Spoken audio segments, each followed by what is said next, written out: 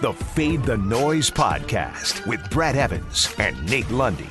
Place your bets. Brad the Big Noise Evans here, joined by the good sir, Nathaniel Lundy. This is the Fade the Noise podcast presented by DraftKings Sportsbook. And we are currently running a heater. Because last night, Lundy, I think this might have been the first time, maybe in roughly a millennium, that we went 5 for 5 on our selections. Jeremy Grant hit the over on his points prop against the Nets. Notre Dame won outright against Duke because Duke is allergic to playing defense. Penn State kept it nice and snug. Didn't get the win, but they got the cover. VCU handled business against the Dayton Flyers. And then West Virginia also won, and they won straight up in spectacular fashion against Texas Tech in Lubbock. But really the story of the night, Lundy, was there at that game in Lubbock between the Red Raiders and the Mountaineers, because Chris Beard got his money's worth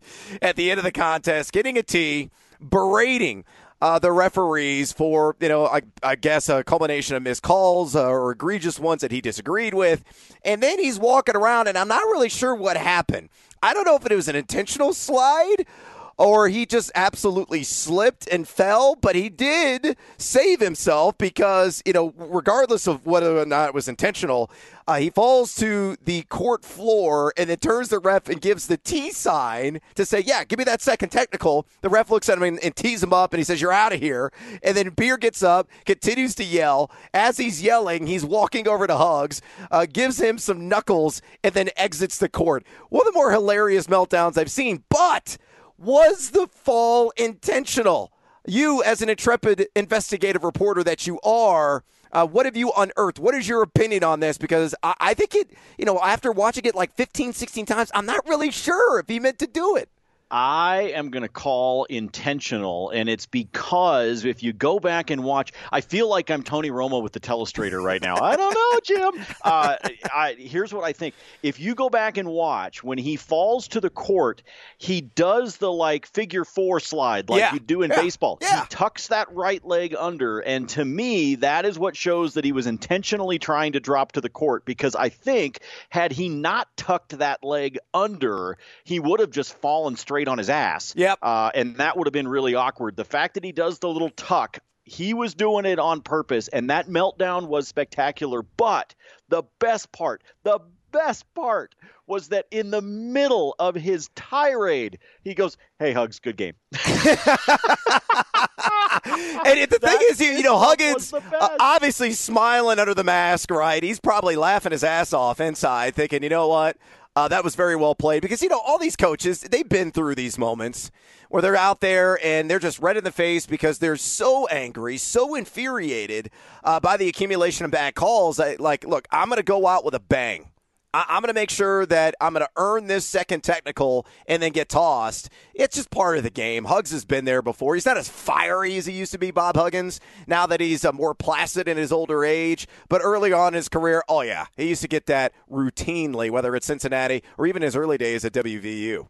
So there you go. It was spectacular, dude. It was great. I was watching that game because obviously we had some bets going on it, and I was trying to see how it was going to finish. But I was watching, and that meltdown started, and I literally, it was let's get the popcorn ready, because this is about. I could just tell that it was going to be one of those that we're going to be like, I'm waiting for the memes, I'm waiting for the GIFs to take over social media. It was spectacular. It was a good one, no doubt about it, and we certainly needed that. Added entertainment value, just a cherry on top of the sundae of a straight-up win for WVU, and cashing in on all my parlay bets that I had tied to the Mountaineers as well. Look, if you want to get in on some college basketball or anything else, you need to do so right now at DraftKings Sportsbook. And have you ever wanted to give yourself better odds on winning a bet? Well, with DraftKings Sportsbook, they are giving you a chance to do just that. All players who place a bet on Sunday night's hoops game between the Lake Show and the Nugs will have a hand in lowering the over-under on the game. That's right. For every 1,000 players who bet the over on Sunday night's game, the over-under will drop by 1 point.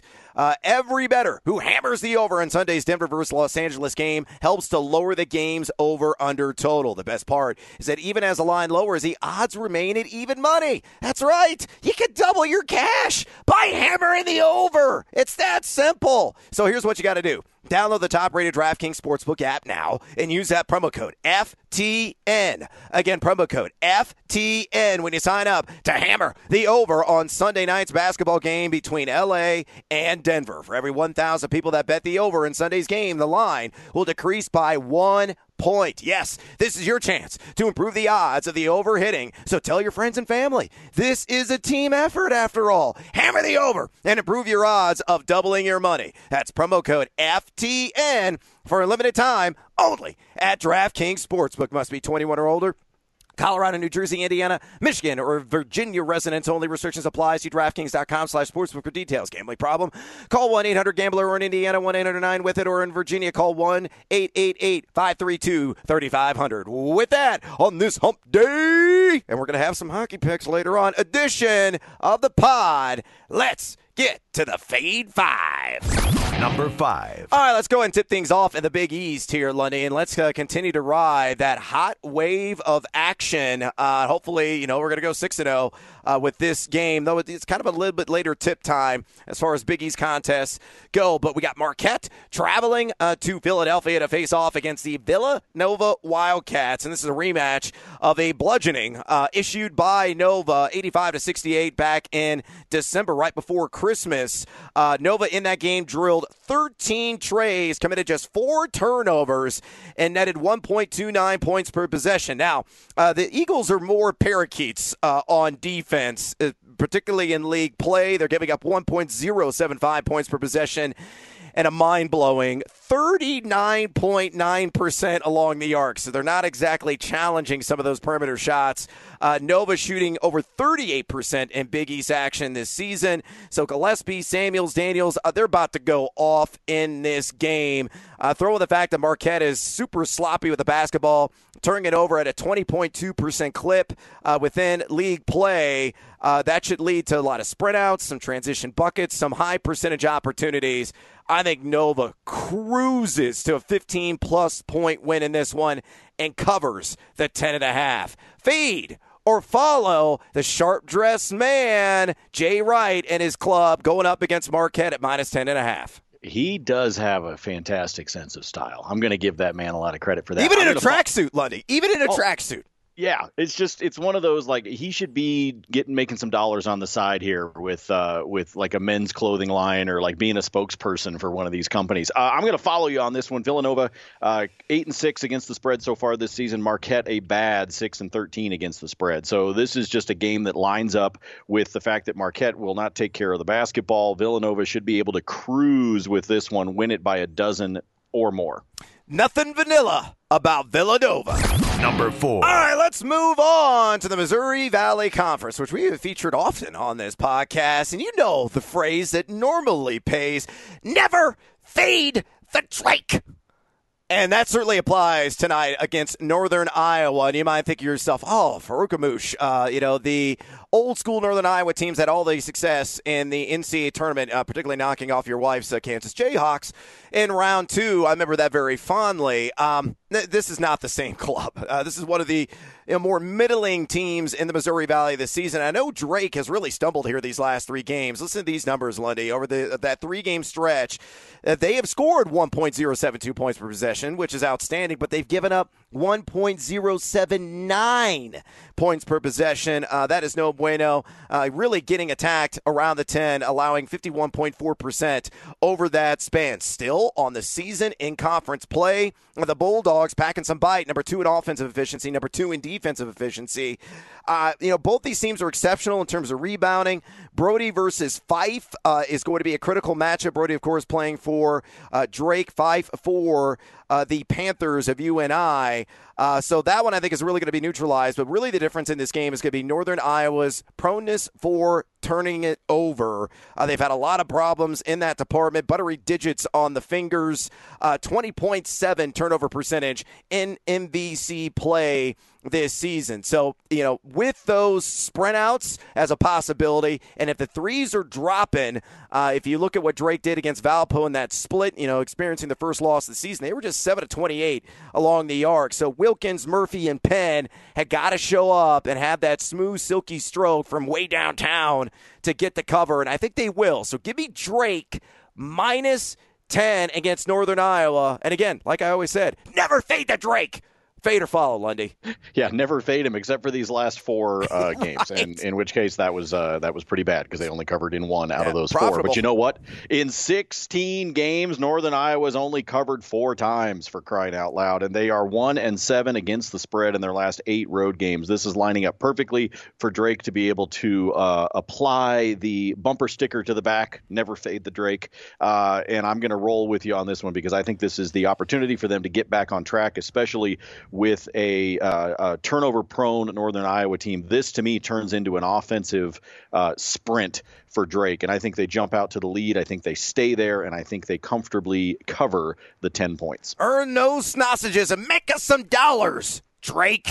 Number 3. All right, let's go to the NBA and our player prop of the day, presented by MonkeyKnifeFight.com. Go to MonkeyKnifeFight.com right now and play a DFS game unlike any other. It's just you against the house on your favorite player props, over, under, more or less, and all the stats that you know and love. Use that promo code FTN. Again, promo code FTN. And as a new user, you score a free $5 game on the house. Have an MKF in good time. Only at MonkeyKnifeFight.com. And yes, I'm going to pick on the Brooklyn Nets yet again. We scored the cash money, baby. Rolling in those greenbacks of Jeremy Grant yesterday as he had a mammoth game of the box score, smashing the over on his points prop. I think Domantas Sabonis, the pride of Gonzaga, the son of not your Vitas, not our Vitas, not your Vitas, my Vitas, he's our Vitas. That's what I meant to say. Sabonis, former Portland Trailblazers great, and a guy that's just putting up stupid numbers right now across the board. And I'm going to go with the good old-fashioned PRA, points, rebounds, and assists for Sabonis at 38.5, and I'm going to take the over, which he's done this in 4 of his last 7 games. A player that's averaging 21 points per game, 11.7 rebounds per contest, and 5.5 dimes per game, Lundy. You look at the Nets, they're inside the bottom 10 in multiple categories defensively, especially since they acquired James Harden, who is Casper the Friendly Ghost when it comes to defending just about anybody. Brooklyn, number 22 in the NBA in defensive rebounding percentage D, and number 27 in defensive efficiency, giving up 1.193 points per possession over the last 3 contests. So if you look at the FTN Daily Advanced DVP tool, this is a top 5 matchup pretty much universally for the skill set that Sabonis possesses. He's a dimer, check. Scorer, check. Rebounder, check. Skilled center / point forward, check. All top 5 across the board. Nothing but green lights there in a string. So for me, Sabonis, I think, is going to hit at least 40 on the PRA and take advantage of this meek D of the Nets. Fade or follow? I'm going to follow with this one for kind of the same reasons we were talking about yesterday with Jeremy Grant. When we talked about his point total, you and I both said that we thought he might even hit 30. Well, he hit 32. And by the way, Grant's PRA yesterday was 31.5. He hit it by it, but just with the points alone. Yeah. And I think Sabonis, you look at his PRA, you talked about it at 38.5. Well, his points total is at 21.5, and I think he's going to crush that. So you put all that together, you look at his overall averages, and I think that by the time the game is done, his PRA is going to be at 40 or 41 when you put all those together. So to me, this is another follow. Sabonis has been on a hot streak, and again, look at the damn matchup, people. The Nets don't play defense. Nope. Splash your account with Sabonis. Number 2. All right, let's go to the ACC, and let's talk about another rematch on the docket tonight between Virginia and Georgia Tech. The last time these two teams met, it was decided by just 2 points in Charlottesville, with the Cavs scoring the ultra-tight and snug win. In that game, it was a coach's dream. Barely any turnovers, 15 combined, and both teams really lit it up from 3, particularly the Yellow Jackets. Pack and sting along the arc, 9 of 15 from the perimeter in that particular game. Triples will sway the outcome of this rematch. Georgia Tech shooting 39.9% along the arc in ACC play. In Virginia, everybody talks about this pack line defense and how they suffocate and strangle the opposition, but they are an exceptional three-point team as well, netting 41.3% along the arc. So ultimately, I think Tony Bennett, what he's going to do, he's going to tell his guys, let's control tempo in this game. Let's keep this in a half-court setting. We are the slowest team in the country, after all. We are the Galapagos Tortoises, and when you do that, and you limit the turnovers, Georgia Tech, which usually feasts on some of those turnovers, they're not going to get those easy high percentage buckets on the other end in transition. So do that, and you feed the post, particularly the 7-footer Jay Huff, knowing that Georgia Tech's given up one of the highest 2-point percentages in ACC play, and combined too with UVA's constrictive defense, and I think they're going to score the cover here at -4. It's going to be tight. It's going to be close. These teams really match up well with one another, but again, execute on those deliverables that I laid out, and I think Virginia, wins this by 5 or more points against Tech. Fade or follow?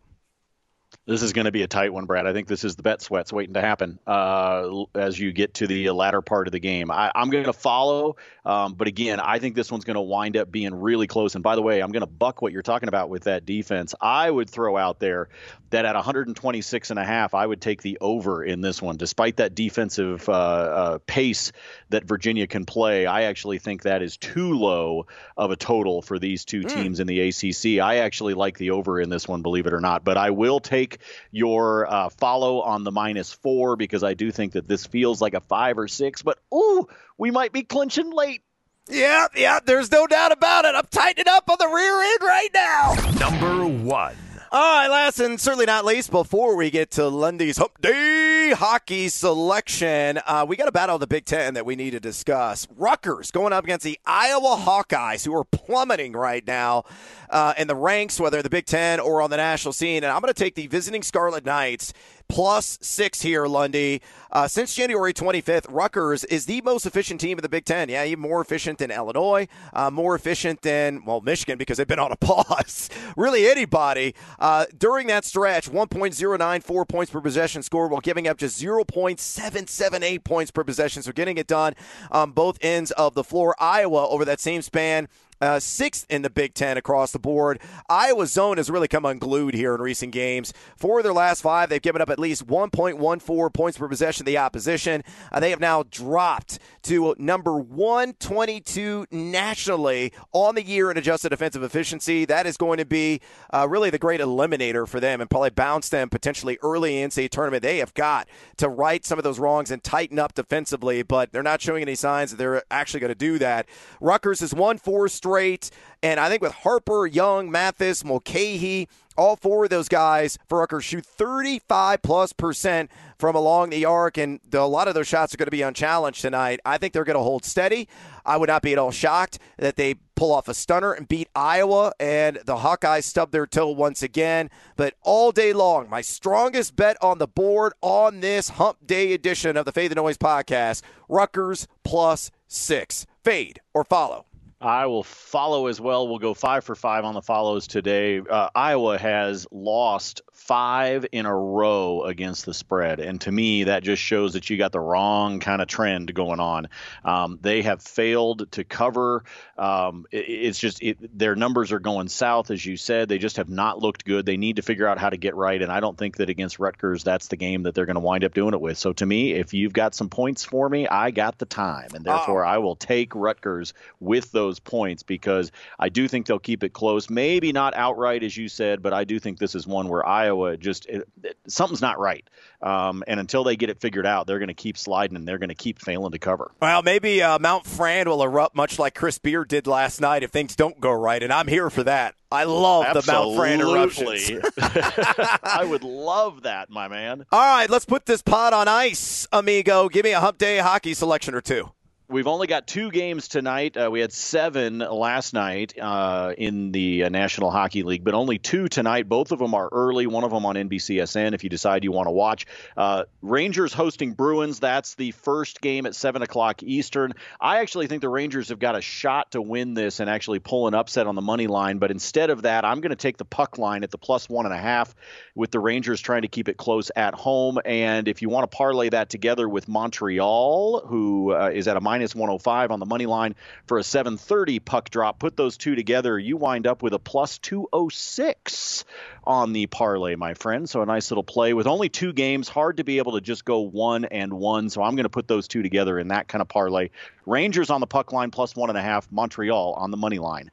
for a plus 206 total. Beautiful. Beautiful. And that is a wrap on this edition of the Fade the Noise podcast. Follow Lundy on Twitter at Nate Lundy. Follow me there as well at Noisy Huevos. Drop us a rating and a review. And check out FTNFantasy.com, FTNDaily.com, and FTNBets.com for all of your fantasy sports and sports betting content needs. Use that promo code Evans, EVANS, to score 10% off your subscription today. And as always, until tomorrow, fade or follow. That is up to you. Fade the Noise.